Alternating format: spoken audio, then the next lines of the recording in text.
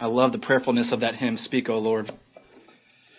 And that is my prayer this morning, that through our preaching that we would treasure Christ more and our minds would be renewed and God would be glorified.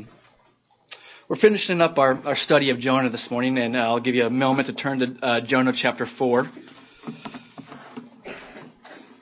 And we have joked truthfully, that in many ways Jonah is an example of what not to do. And we see Jonah seemingly making mistake after mistake. And we're going to see a couple more mistakes this morning that Jonah is going to make. So we'll go ahead and read the text here. Jonah 4. And the writer writes, "But it greatly displeased Jonah, and he became angry. He prayed to the Lord and said, 'Please, Lord, was not this what I said while I was still in my own country? Therefore, in order to forestall this, I fled to Tarshish, for I knew that you are a gracious and compassionate God, slow to anger and abundant in loving kindness, and one who relents concerning calamity. Therefore now, O Lord, please take my life from me, for death is better to me than life.' The Lord said, 'Do you have good reason to be angry?' Then Jonah went out from the city and sat east of it. There he made a shelter for himself and sat under it in the shade until he could see what would happen in the city. So the Lord God appointed a plant, and it grew up over Jonah to be a shade over his head to deliver him from his discomfort. And Jonah was extremely happy about the plant. But God appointed a worm when dawn came the next day, and it attacked the plant, and it withered. When the sun came up, God appointed a scorching east wind, and the sun beat down on Jonah's head, so that he became faint and begged with all his soul to die, saying, 'Death is better to me than life.' Then God said to Jonah, 'Do you have good reason to be angry about the plant?' And he said, 'I have good reason to be angry, even to death.' Then the Lord said, 'You had compassion on the plant for which you did not work, and which you did not cause to grow, which came up overnight and perished overnight. Should I not have compassion on Nineveh, the great city in which there are more than 120,000 persons who do not know the difference between the right and left hand, as well as many animals?'" So I've titled this morning's sermon, "God's Grace Misapplied." And we see a couple instances here in which Jonah misapplies the grace of God in his life. And the idea that I want you to leave here with this morning is to don't reserve God's grace and compassion for yourself, for people like you, or for things that don't really matter. Don't reserve God's grace and compassion for yourself, for people like you, or for things that don't really matter. Last week we had a pretty important big sporting event, the Super Bowl. Anybody watched the Super Bowl last week? After they came here for the Soup Bowl, of course, you got to go home and watch it. Yeah, 112 million people watched the Super Bowl last week. Not as many as the greatest sporting event in the world, the World Cup, which hosted 1 billion people for the final event, but that's okay. The NFL may catch up one day. But in the Super Bowl, Peyton Manning won his second Super Bowl. And Peyton Manning has kind of been embraced as a Christian. He professes to be a Christian. He says at the age of 13 that he responded to an altar call and went down and placed his faith in Christ. And I've heard that when in the off season and when Peyton Manning is able to attend church, he faithfully serves in his church. He's an usher, or he attends Bible study throughout the week. But after the Super Bowl, Peyton Manning was asked a question about what his future holds. What if is he going to retire? Is he going to come back and play another year? And he responded with this. He said, "I want to go kiss my wife and my kids. I want to hug my family. I'm going to drink a lot of Budweiser tonight, Tracy. I promise you that. I'm going to take care of those things first, and definitely going to say a little prayer and thank the man upstairs for this great opportunity." As I sat there and I heard Peyton Manning say that, I say, wait a minute. Isn't Peyton Manning supposed to be a Christian? How can he act like that? How can he say those things? There's a tendency, I think, that I have, and maybe that other people have, is that, when you hear people say this, I immediately say, that's not how a Christian is supposed to act. And then I say that I believe to think that maybe he isn't a Christian at all. Now, don't get me wrong. I think that drunkenness is definitely a sin. And hopefully that there is someone close alongside Peyton that can come and say that this was wrong. But just because he sins does not discount his Christianity and forfeit his faith. And I also think of another time in high school. I was watching this interview with James Dobson and Ted Bundy. And if you don't know who Ted Bundy is, he's an infamous serial killer. He admitted to killing 30 women, some as young as 12 or 13 years of age. And his lawyer would later come out and say that he killed over 100 people. But as I sat there watching that interview, I thought, God, how could you save this man? Why would you save this man? There was this question of why God would save someone.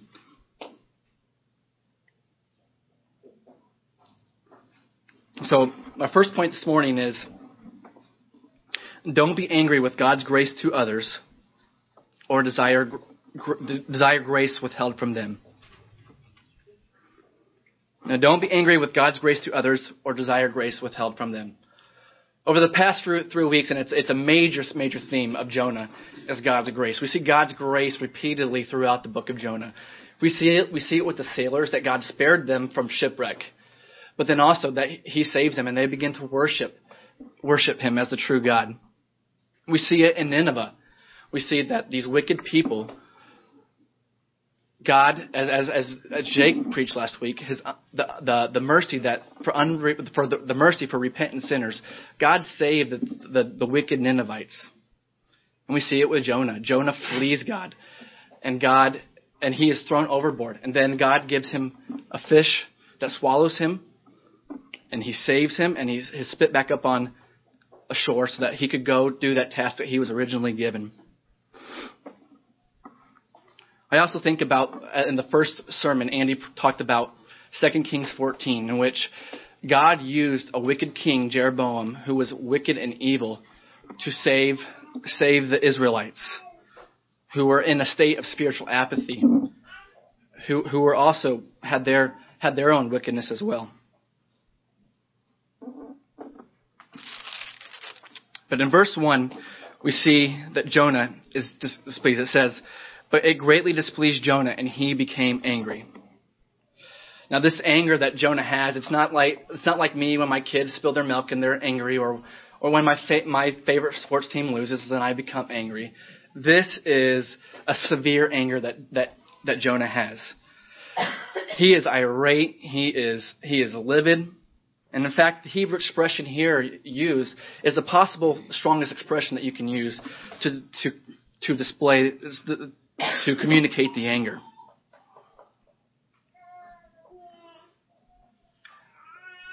You know, and maybe Jonah's anger wasn't completely unjustified. The Assyrians worshipped a plurality of gods, one of them being the vicious god Ashur. They were known for their brutality and cruelty.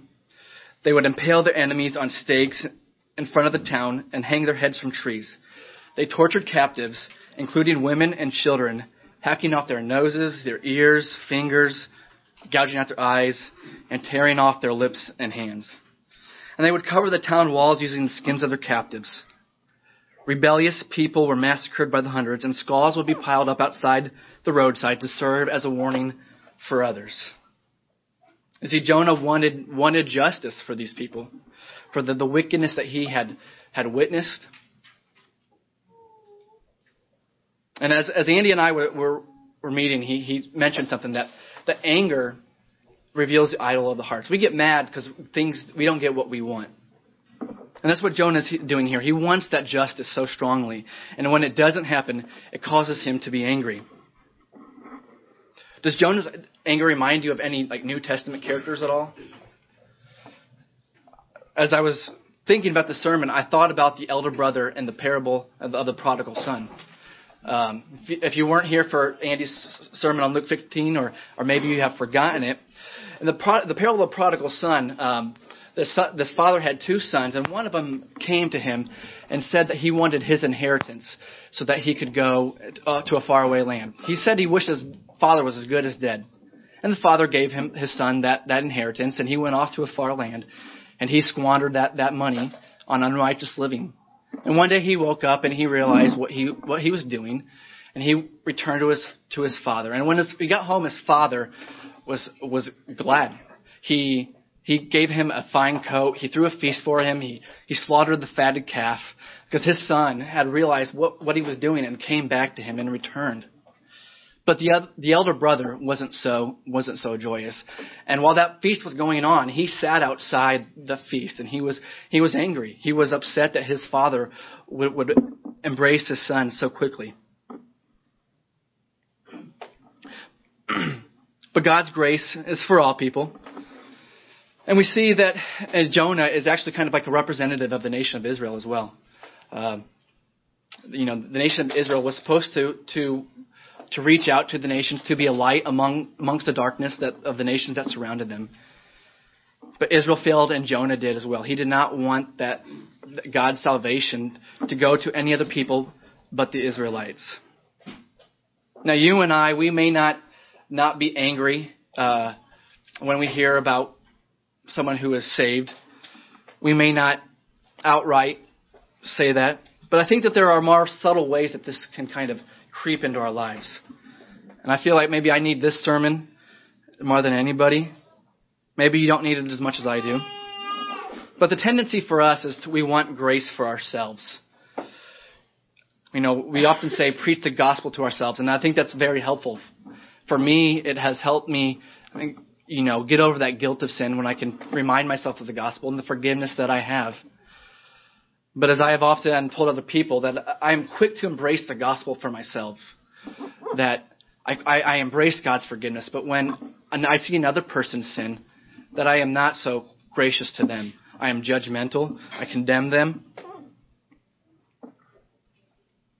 And then we see that with Jonah. Jonah was okay. He was great, and he was happy at the evidence of God's grace in his life and the Israelites. But when it came to the salvation of the Ninevites, it made him angry. He wasn't as happy. And it was as that parable that Andy read earlier this morning, the parable of the unforgiven servant who had this great debt, and the king forgave him of that debt.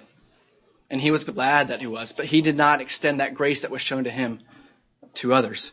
He had that person who owed him a much smaller debt thrown into prison. But maybe there are some more obvious ways that this kind of creeps up. We all, I think, have certain prejudices against people. There may be racism. It may be somebody who has a different theological viewpoint than you, a different political viewpoint. That we are quick to condemn those people and not offer them the grace that we have been given. Sometimes it's not taking those opportunities to share the gospel. That the gospel that saved us, we are not quick to share that with others. As we continue on in verse 2, we see the real reason that Jonah fled originally. He says, he prayed to the Lord, "Please, Lord, was this not what I said while I was still in my own country? Therefore, in order to forestall this, I fled to Tarshish, for I knew that you are a gracious and compassionate God, slow to anger and abundant in loving kindness, and one who relents concerning calamity." Now that verse should kind of give us a little bit of a recollection a few weeks ago that we had those little note cards that Andy passed out. And then that verse is very similar to Exodus 34, 6 and 7, which talks about God being compassionate and gracious and slow to anger.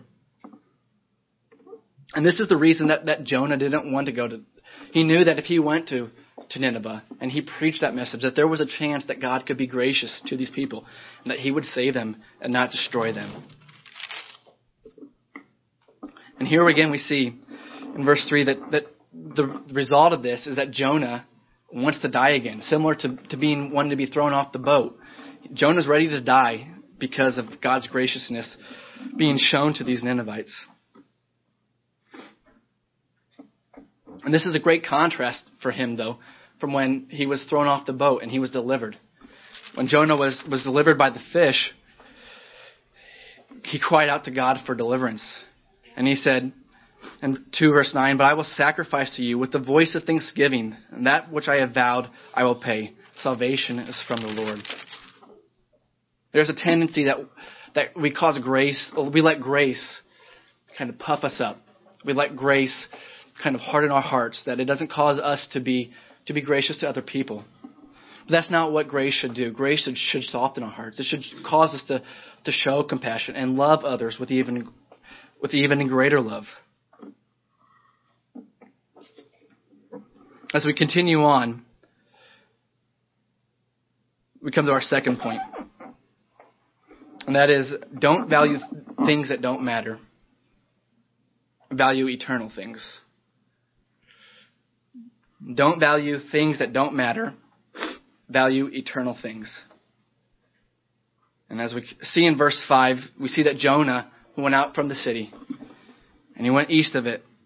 And he made a shelter for himself and sat under it in the shade until he could see what would happen in the city. Evidently, Jonah was still hopeful that the city would be destroyed. Maybe he thought that their repentance was not genuine. He was going to go outside the city and wait those 40 days and see if God would destroy the city. But here we see that God decides to be gracious to Jonah once again. And through this graciousness, he's going to actually teach him a lesson. God points his plant to grow up over top of Jonah. And Jonah made a shelter there for himself while he was waiting outside the city for those 40 days. But evidently that shelter that he built wasn't quite good enough, so God decides to give him this plant to help shade him. This plant could have been a gourd or a castor oil plant that are common in the area. They had large, broad leaves that would have shaded him under the intense heat of the sun. And I find that this is encouraging as well, that even in Jonah's disobedience and in his anger, God continues to show grace to Jonah.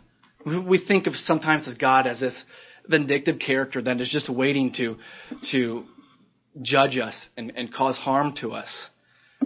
But go back to verse 2. God is compassionate. He's slow to anger. He's abounding in loving kindness. And we see that with Jonah, that God would give him this relief in the midst of his discomfort. And Jonah is very happy about the plant. Similarly, he was very happy to be delivered from his death and be swallowed by the fish. And there's a stark contrast here by how glad he was here for this plant and how angry he was in verse 1 at the salvation of the Ninevites. Again, we see that he is happy. He is content. He is joyful at God's grace for him, but it's not one for others. But this plant that grew quickly also disappeared quickly. God appoints a worm to attack the plant. A plant came and ate the stem. And we see that here God uses nature again. God appoints a storm. God appoints a fish. God appoints a worm. God appoints a wind that we're going to see here in a minute. God is sovereign over all things, from the big storms to the worm. But God appoints this east wind. And in the area, these are known as a sirocco. And it was a dry, hot wind that would originated over the Arabian and Saharan desert. And the wind sometimes would reach 60 miles an hour. And the hot air would become so full of positive ions that it caused exhaustion, depression, feelings of unreality, and sometimes bizarre behavior. So you can imagine like how intense that Jonah wishes to die because of the discomfort that he has experienced from this oppressive heat and wind. And God asked Jonah if he has good reason to be upset about the plant. I think, again, I'm encouraged here that God, by the questions that he asked, in verse 4, he asked, the Lord said, do you have good reason to be angry? And then here again he asked, do you have good reason to be angry about the plant? It wasn't that God just came down and scolded Jonah and chastised him, but he was compassionate in the ways that he asked the questions. Do you have good reason to be angry?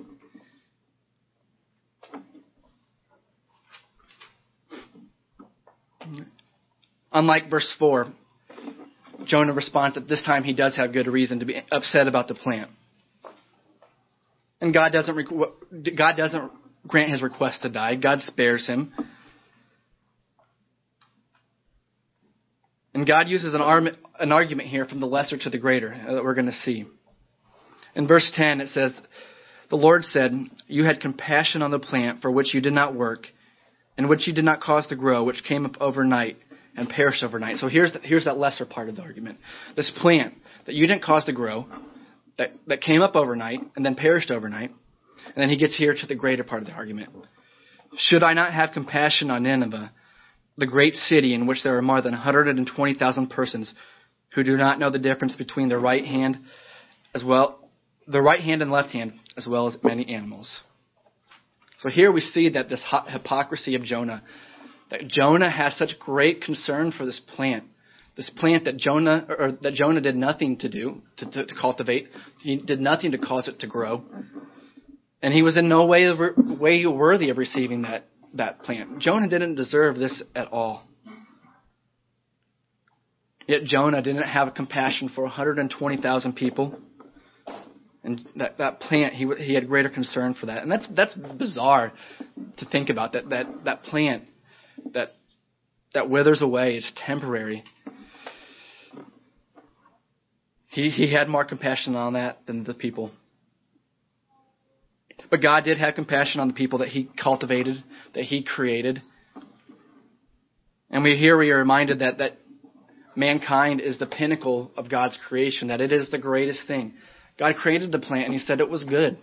But he created man on the sixth day and said it was very good. It was the pinnacle of his creation. I want to compare God's concerns versus Jonah's concerns here quickly.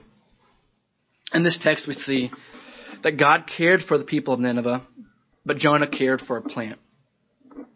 God was concerned for the welfare of others, and Jonah was concerned for himself. God created all that was in Nineveh.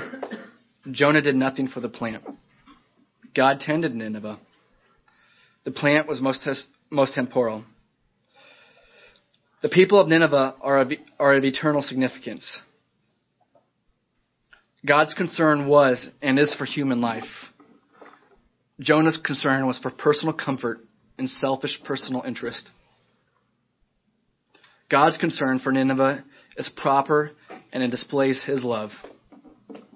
Jonah's concern for a plant rather than people is improper. It displays selfishness and improper perspective on life. I think we would also do well to look at Christ. And in many ways, we can look at Jonah and say that this is who Jonah is, but this is not who Christ is. Jesus is the opposite of Jonah. As we come into this Easter season, we reflect on the fact that Christ died for our sins and he bore the wrath for us to save a people. He set aside his power and his desires in order to save people. Jonah wanted to die in order that people of Nineveh wouldn't be saved. And Jesus takes on the evil of Nineveh. He takes on their sin, just like he does for you and I. The people of Nineveh were not so wicked that God could not save them.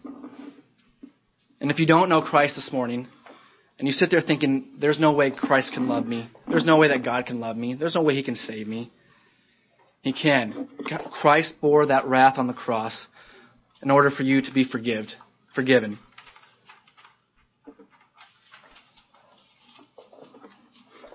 We should also pause to consider, what do we value? And do we value eternal things? We see here Jonah didn't. He valued that plant that would one day die rather than the eternal destiny of the people of Nineveh. Matthew 6:19 through 21 talks about this.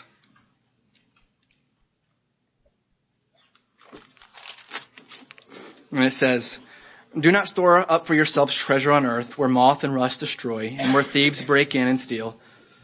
But store for yourselves up treasures in heaven, where neither moth nor rust destroys, and where thieves do not break in or steal. For where your treasure is, there your heart will be also."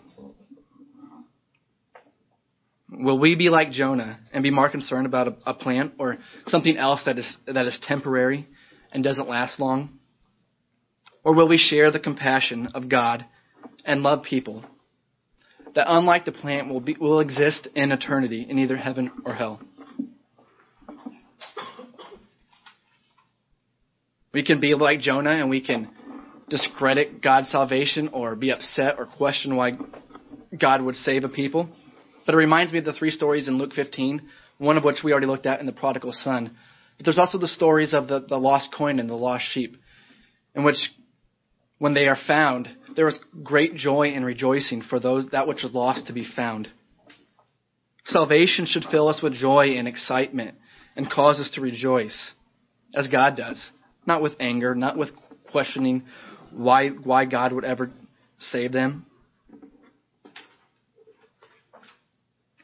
And in verse 11, we kind of see the culmination of what the whole entire book of Jonah has been leading up to. God uses a question here, and it's kind of an ironic question. It's a biting question for Jonah.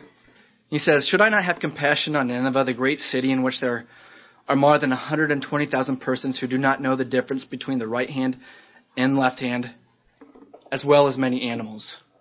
So God says, to paraphrase, he says, "If you feel compassionate about the destruction of a vine or plant that you did not create, shouldn't I be concerned more about the destruction of people and animals I did create?" If it wasn't enough for God to save the people of Nineveh, maybe Jonah would be concerned and glad that he would save the animals of Nineveh. Maybe that would make Jonah happy and cause him to rejoice. There are 4 areas of application here I think we can see and take from this text. The first one is God is merciful. We see that to both Jonah and Nineveh, as well as the sailors. And God's pity is not just on the weak, but on the strong and mighty as well. And it's easy for us to pity the people who are pitiable, the poor, the weak. But those who are not, the wicked, it's hard for us to have pity on those. It's hard for me to have pity on Ted Bundy. It's hard for me to have pity on ISIS and radical extremists who go and kill women and children and Christians and other Muslims as well. It's hard for me to have a desire for those people to be saved. But let the mercy of God transform us. And let us remember that the grace that we are given is needed for other people as well. And that let us also remember, point number 2, that God is sovereign over all things, including salvation. He is sovereign over all things. Romans 9:14-16 says, "What shall we say then? There is no injustice with God, is there? May it never be. For he says to Moses, I will have mercy on whom I have mercy, and I will have compassion on whom I have compassion. So then it does not depend on the man who wills or the man who runs, but on God who has mercy." God is the author of salvation.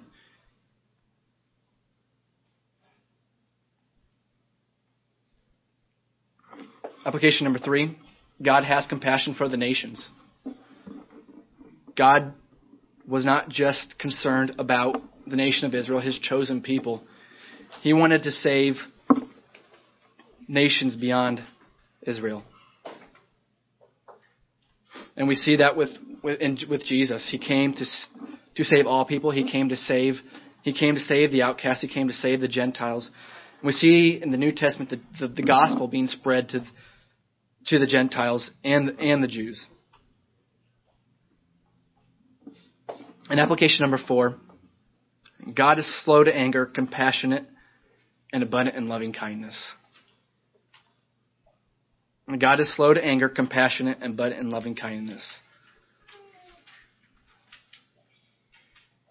I hope that is a freeing concept that you rest in that. That the grace of God would cause you to serve him, rather than this question of, is God out to get me? Is he going to punish me for this thing that I just did? And finally, let me close with this. Salvation is not ours to experience for ourselves, Salvation is the Lord's and is from the Lord. Will we have the same compassion and concern for the nations and people that God has? Let me pray.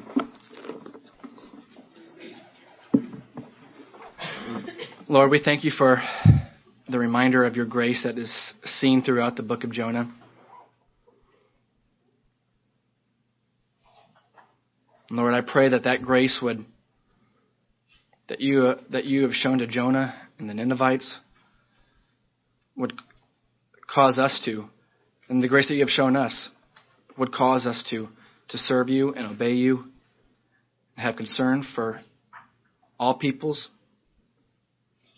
that we would not be quick to judge and condemn people, that we would remember that grace that you have shown to us and give that grace to them as well. And we pray that we would just value things that matter, that we would value people, that we would not embrace our gifts and love gifts more than we love you and love people. I ask these things in your name. Amen.